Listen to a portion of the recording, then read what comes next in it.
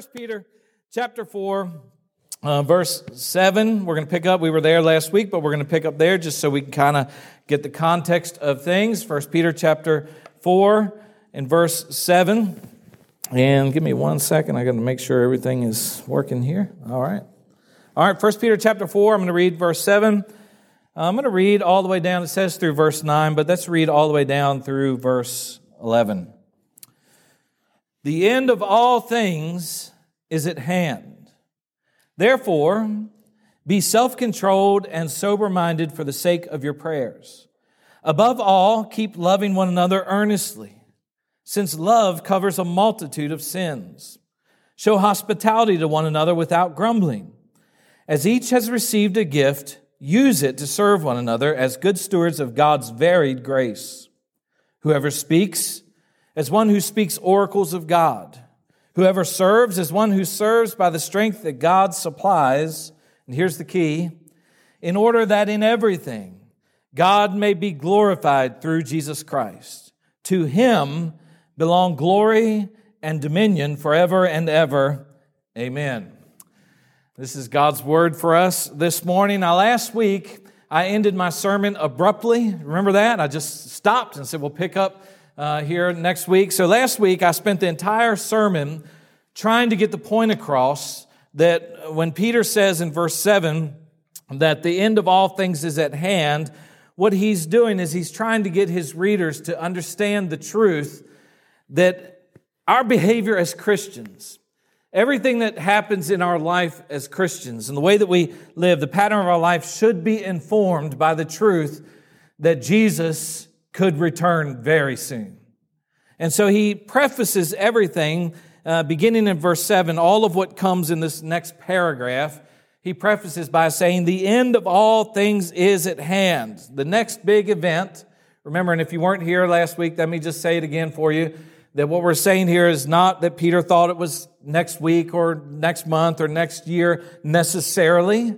He could have believed that, and that would have been good to believe, just the same way we should believe that. But what he's saying is that, broadly speaking, the last or the next big event in the timeline of God's redemptive work and God's redemptive plan, the next thing to happen will be the return of Jesus. And so he says, the end of all things is at hand, and then that next word is so critical. The word, therefore. So he's saying that now everything that's coming after, everything I'm about to say, is linked to what I just said. The end of all things is at hand, therefore, and he tells us, and I'm not going to spend a lot of time here, but I just want to, for a second, sort of finish out verse 7. He says, therefore, be self-controlled and sober-minded for the sake of your prayers. And what he's doing here, those things, self-controlled and sober-minded, really are the same idea. And he's just really encouraging us to be mentally alert, to think clearly so that we can pray in an effective way, to see things clearly so that you can pray effectively. How many of you have ever been in the depths of a difficult time in your life, so difficult that you literally can't even think straight? Have you ever been there and you try to pray about it and you can't even pray about it? The good news is that the Bible tells us that in those moments, the Holy Spirit Himself will intercede for us. That's good news. But also, Peter's command is good, that we should think clearly. We should clear our minds. We should be thinking in a way that allows us to pray in a way that's useful. And then he goes on in verse 8, and he grabs our attention by using these words. And this is where we're really going to begin to focus. He says, above all. Above all. And so that statement there, those two words really just mean that what's about to come is of first importance. He's not saying that it's the only thing. He's not saying that it's elevated above every other thing in the Scriptures, but he's saying this is a thing that must be a priority for us in our Christian lives. This must be of first importance. And the one thing that he's pointing at as a matter of first importance for us is the subject of Christian love. Our love for one another. Listen to what I'm about to say. Listen, you might want to write this down. It's really profound. Brothers and sisters, we're supposed to love each other. Right? Amen? I mean, come on. We're supposed to love each other. This is at the heartbeat of the Scriptures. This is at the heartbeat of what Jesus taught us. For instance, listen, in John chapter 13, verse 34 and 35, he says, "A new commandment that I give to you, that you love one another. Just as I have loved you, you also are to love one another." And then listen to this. "By this, all people will know that you are my disciples, if you have love for one another." So Jesus says this is the defining mark of the Christian life, that you're supposed to love other Christians, that you're supposed to love each other. This is how other people, all people, will know if you're a genuine disciple of Jesus. Do you love other people? John says it. The Apostle John echoes the words of Jesus in 1 John chapter 2, verse 9 and 10. He says, "Whoever says he is of the light and hates his brother is still in darkness. Whoever loves his brother abides in the light, and in him there is no cause for stumbling." So again, he uses love for your brother, love for your Christian brother or sister as a mark, as a test of genuine faith. He goes on to say in chapter 3, verse 11 through 14, he says, "For this is the message that you've heard from the beginning, that we should love one another." Where do you think he heard that? I mean, come on, he heard it from Jesus, right? We should love one another. We should not be like Cain, who was of the evil one and murdered his brother. And why did he murder him? Because his own deeds were evil and his brother's righteous. Do not be surprised, brothers, that the world hates you. We know, here you go, we know we have passed out of death and into life because we love the brothers. Whoever does not love abides in death. And then in verse 23, if you're taking notes, 1 John 3:23, "This is his commandment, that we believe in the name of his Son, Jesus Christ, and love one another, just as he has commanded us." That's a powerful statement, isn't it? That this is the commandment that God has given us, that we should believe in the name of Jesus Christ and love one another, just as he commanded us. Do you love your brothers and sisters in Christ? I mean, that's really the big question, right? Do you genuinely love your brothers and sisters in Christ? After all, it's a test for us. And so Peter's going to give us this in verse 8 and following here. He's going to say that above all, as first priority, love one another. And so what I want to do this morning is I want to walk through some defining characteristics of Christian love. What can we say are defining characteristics from this text of Christian love? It's easy to say it, right? We all know that. It's not hard to say I love you, but it's a whole other thing for it to be genuine. What does it look like in the real world? So y'all ready? The defining characteristics of Christian love according to Peter here in 1 Peter chapter 4. Number one, Christian love is persistent. Christian love is persistent. Back there in the booth. Let's go. Wake up. Christian love is persistent. Now let me give you some synonyms for the word persistent, just so we make sure that we're on the same page, just so we all get the heart of what I'm trying to get at here. Christian love is persistent, constant, continual, nonstop, uninterrupted, persevering. Christian love is persistent. Christian love, listen, Christian love doesn't come and go, right? Christian love doesn't come and go. Let me show you where I see this in the text itself, because I'm drawing all these things. I want you to know these aren't my ideas. They're right here in the text, and I want to draw your attention to them. And I'm getting that from the word there. If you look from the word earnestly. Above all, love one another earnestly. And that word earnestly in the original language is sort of an interesting word. It really means constantly straining forward. Here's an illustration I found is pretty interesting. A way that word was used in ancient writings was it was used to describe the way a horse would run a race. How many of you ever watched a horse race? And don't act like you're so holy. I would never watch a horse race. How many of you ever seen a horse race? How many of you love horse racing? I didn't say you had to love gambling. I love horse racing. All right, we have one of the biggest horse races in the world right up the street in Baltimore every year at Pimlico, at Preakness. And I love to watch horse races. Ever since I was a little kid, my grandfather took me to the racetrack in Charlestown one time, and I don't know if he was gambling or not, but I remember standing on the rail and watching the horses run. Something about feeling them run by, and seeing them run by. But to think about a horse race.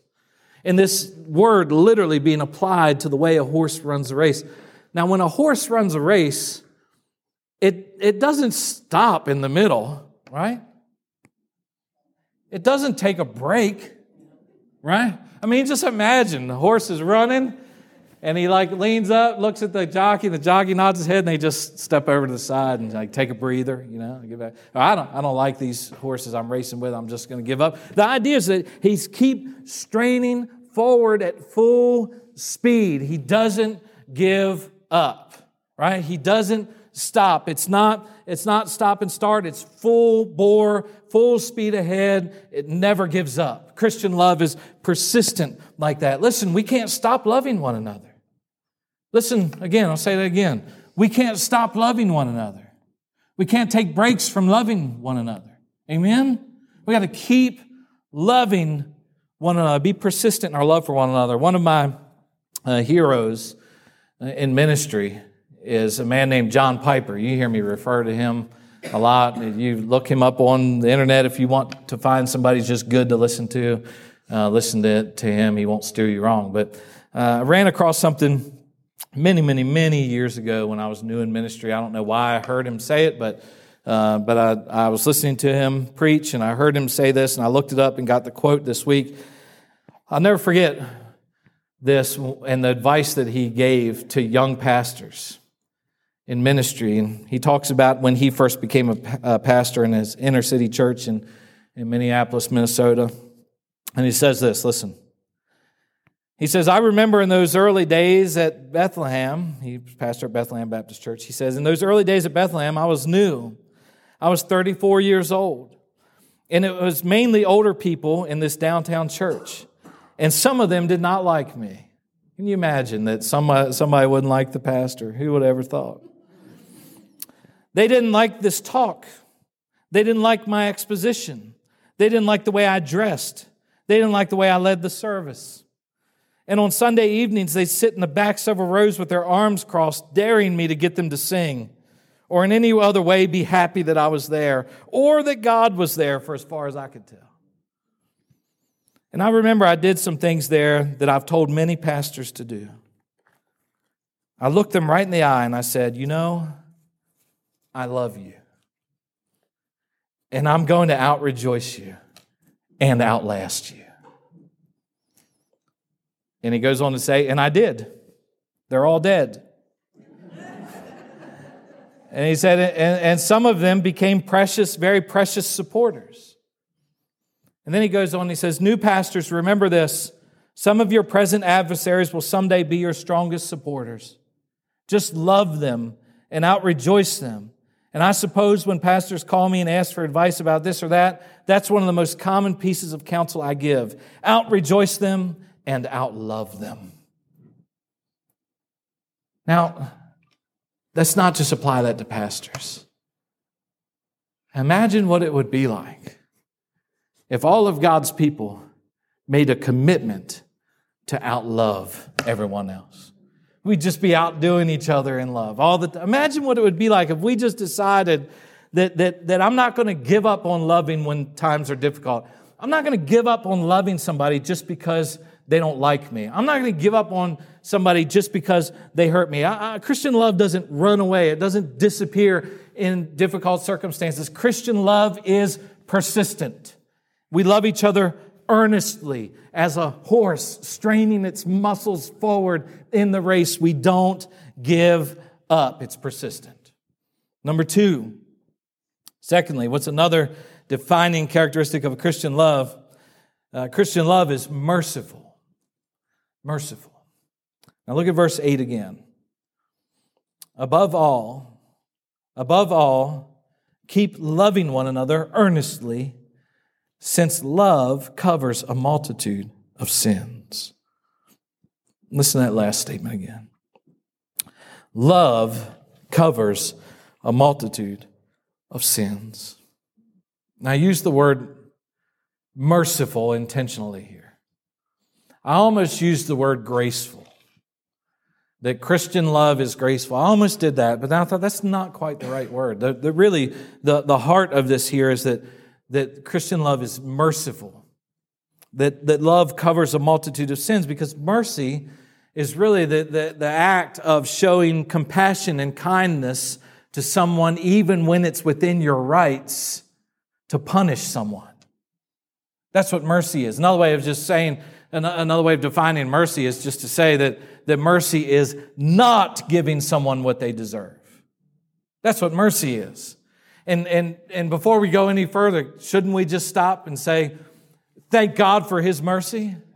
I mean, just think of it. We thank Him for His grace, for His unmerited favor, that He reached down from heaven, that before the foundations of the world, He planned our salvation in Christ Jesus. He executed it by sending His Son. Jesus went to the cross willfully and paid the penalty for our sins. That's all grace, unmerited favor. But shouldn't we also sometimes just say, God, thank You for Your mercy. Thank You that I don't get what I deserve from You. Because if I got what I deserved and you got what you deserve, every one of us should have just been snuffed out under the heavy hand of God's judgment. But in His great mercy, in His great love, He sent Jesus to pay the penalty for our sins so that we could be reconciled to Him. We don't deserve that, but He did it anyway. That's mercy. He could have judged us, and He would have been just to do it, but in His great mercy, He saved us. Now, mercy is an attribute of God, but it's also an attribute of Christian love. We see it here. Christian love never says, listen to me, Christian love never says, well, you get what you deserve. It's not what Christian love says. Christian love says, no, you hurt me deeply, but I love you. And so let's reconcile. Because out of my love for you, we'll cover over those sins. Christian love never says, I can't forgive you. Amen?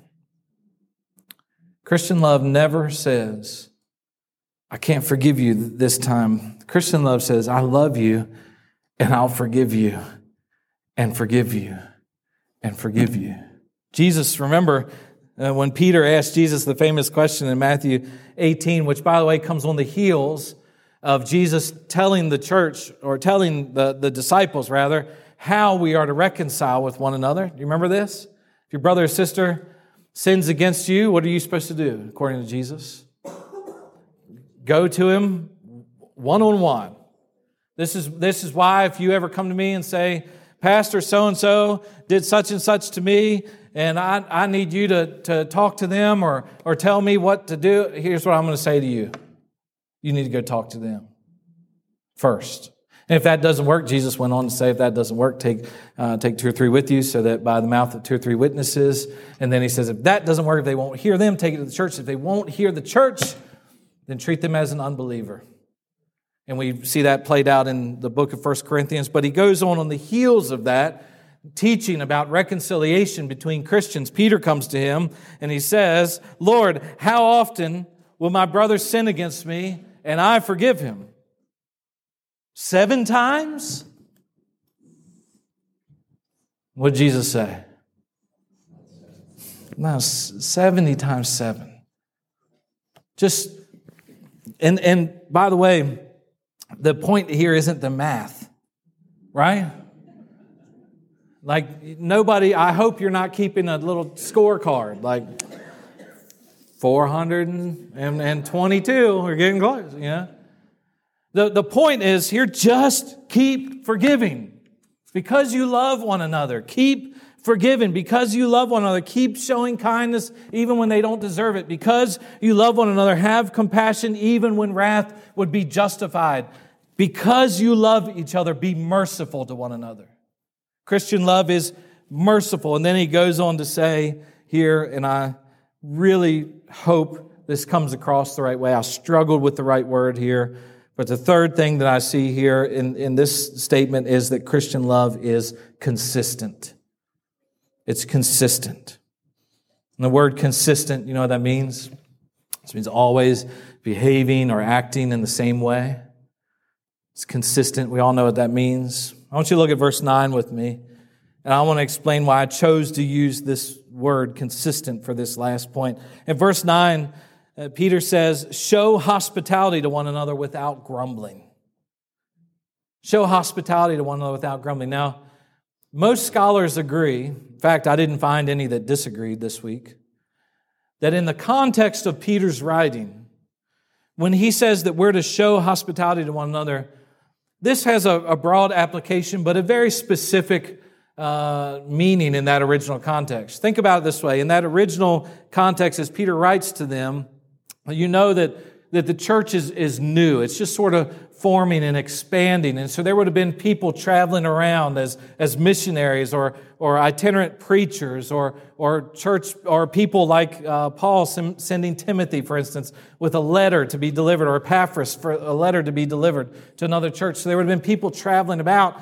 And the idea here is that Christians would sometimes need to open up their homes to people who were traveling and open up their homes and feed them and give them a place to sleep and a place to bathe. They were to take in these Christian missionaries into their home who had nowhere else to stay and love them and care for them in difficult times. That's showing hospitality, just a practical way of showing hospitality. And I think I could have said reasonably, and made this, I could have had 4 points this morning, but then it wouldn't have been a proper sermon. So I could have said that Christian love is displayed in our actions.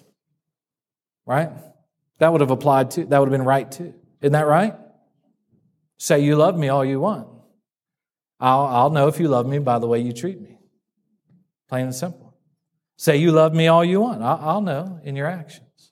Same for me. If I say I love you, then you judge me by my actions, not my words. So I could have said that, but instead, I chose to say that Christian love is consistent, and I did that based on the last two words in verse 9. Look at it.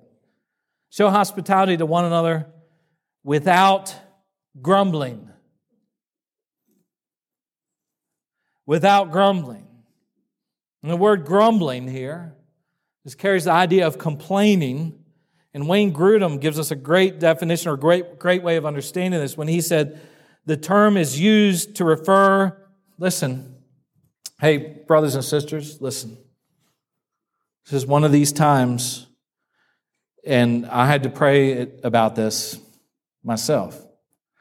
But this is one of those times where we need to allow God's word to speak and cut and prune and form us. The term is used to refer to repeated words of complaint, often spoken to others with the result of stirring up rebellion. Serial grumbling, complaining. Now try to imagine it in the context here. Imagine a traveling missionary. The day's been long, and he's traveling, and he gets to the well. He goes to the well to have a drink of water, and he knows he's probably more likely there than any other place, perhaps to run into another Christian. And he's there, and sure enough, he strikes up a conversation with another guy, and it come to find out that they're both followers of Jesus. And the man says, why don't you come home? You have anywhere to stay? He says, no, I have nowhere to stay, nowhere to lay my head. Why don't you come home with me, and I'll take care of you. I'll feed you. I'll give you a place to sleep tonight. And he does, and they have a great night of fellowship. And the next morning, as the sun's coming up, this homeowner gets up, and he goes back to the well to draw water. And he gets there, and there's his buddy, coming from his house. And they sit down, they start talking. He says, "What's new in your life?" And he says, "Well, the sheep were awful last night. They kept me up on." And then the other says, "What's new in your life?" And he says, "Man, I've got this missionary. And brought him home last night, and man, he snores, man. And he ate like so much more food than I expected. And honestly, he hasn't probably bathed in like a month. The guy stinks, stunk my house up. And I hope he leaves.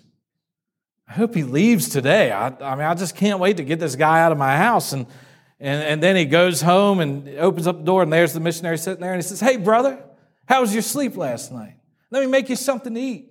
Let me get you something, make sure you're comfortable." And the idea here is that you can't just say you love somebody one moment and then in the other moment go about grumbling about them. You understand? It's got to be consistent. That's not Christian love, to go about grumbling. Listen, I can tell you firsthand. In ministry, I can't count how many times I've lost count, thank God.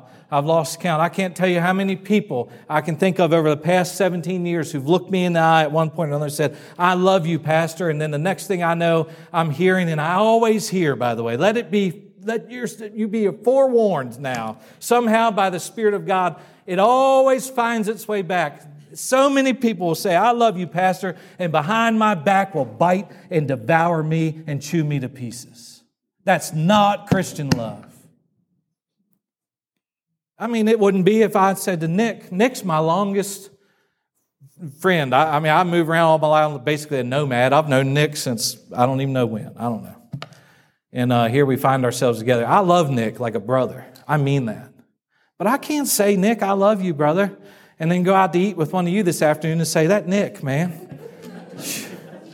I can't stand that guy. He's always doing this or doing that, you know. Well, aren't you guys friends? Yeah, we're friends, but man, I'm just tired of Nick, you know. I'm not. I love Nick. But you get the point, right? Christian love is consistent. Show kindness to one another. Be hospitable to one another, not just when you're face to face, at all times.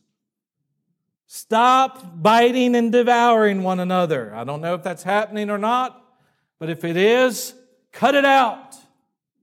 It doesn't please God. It doesn't build up the church. It doesn't do anything but tear people and things down. Christian love is consistent. Love one another. Now listen again. Listen again to the words of Jesus in John chapter 13, verse 35. And Gary, could you come on up, please?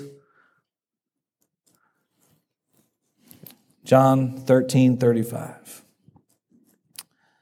By this, all people will know that you are my disciples if you have love for one another.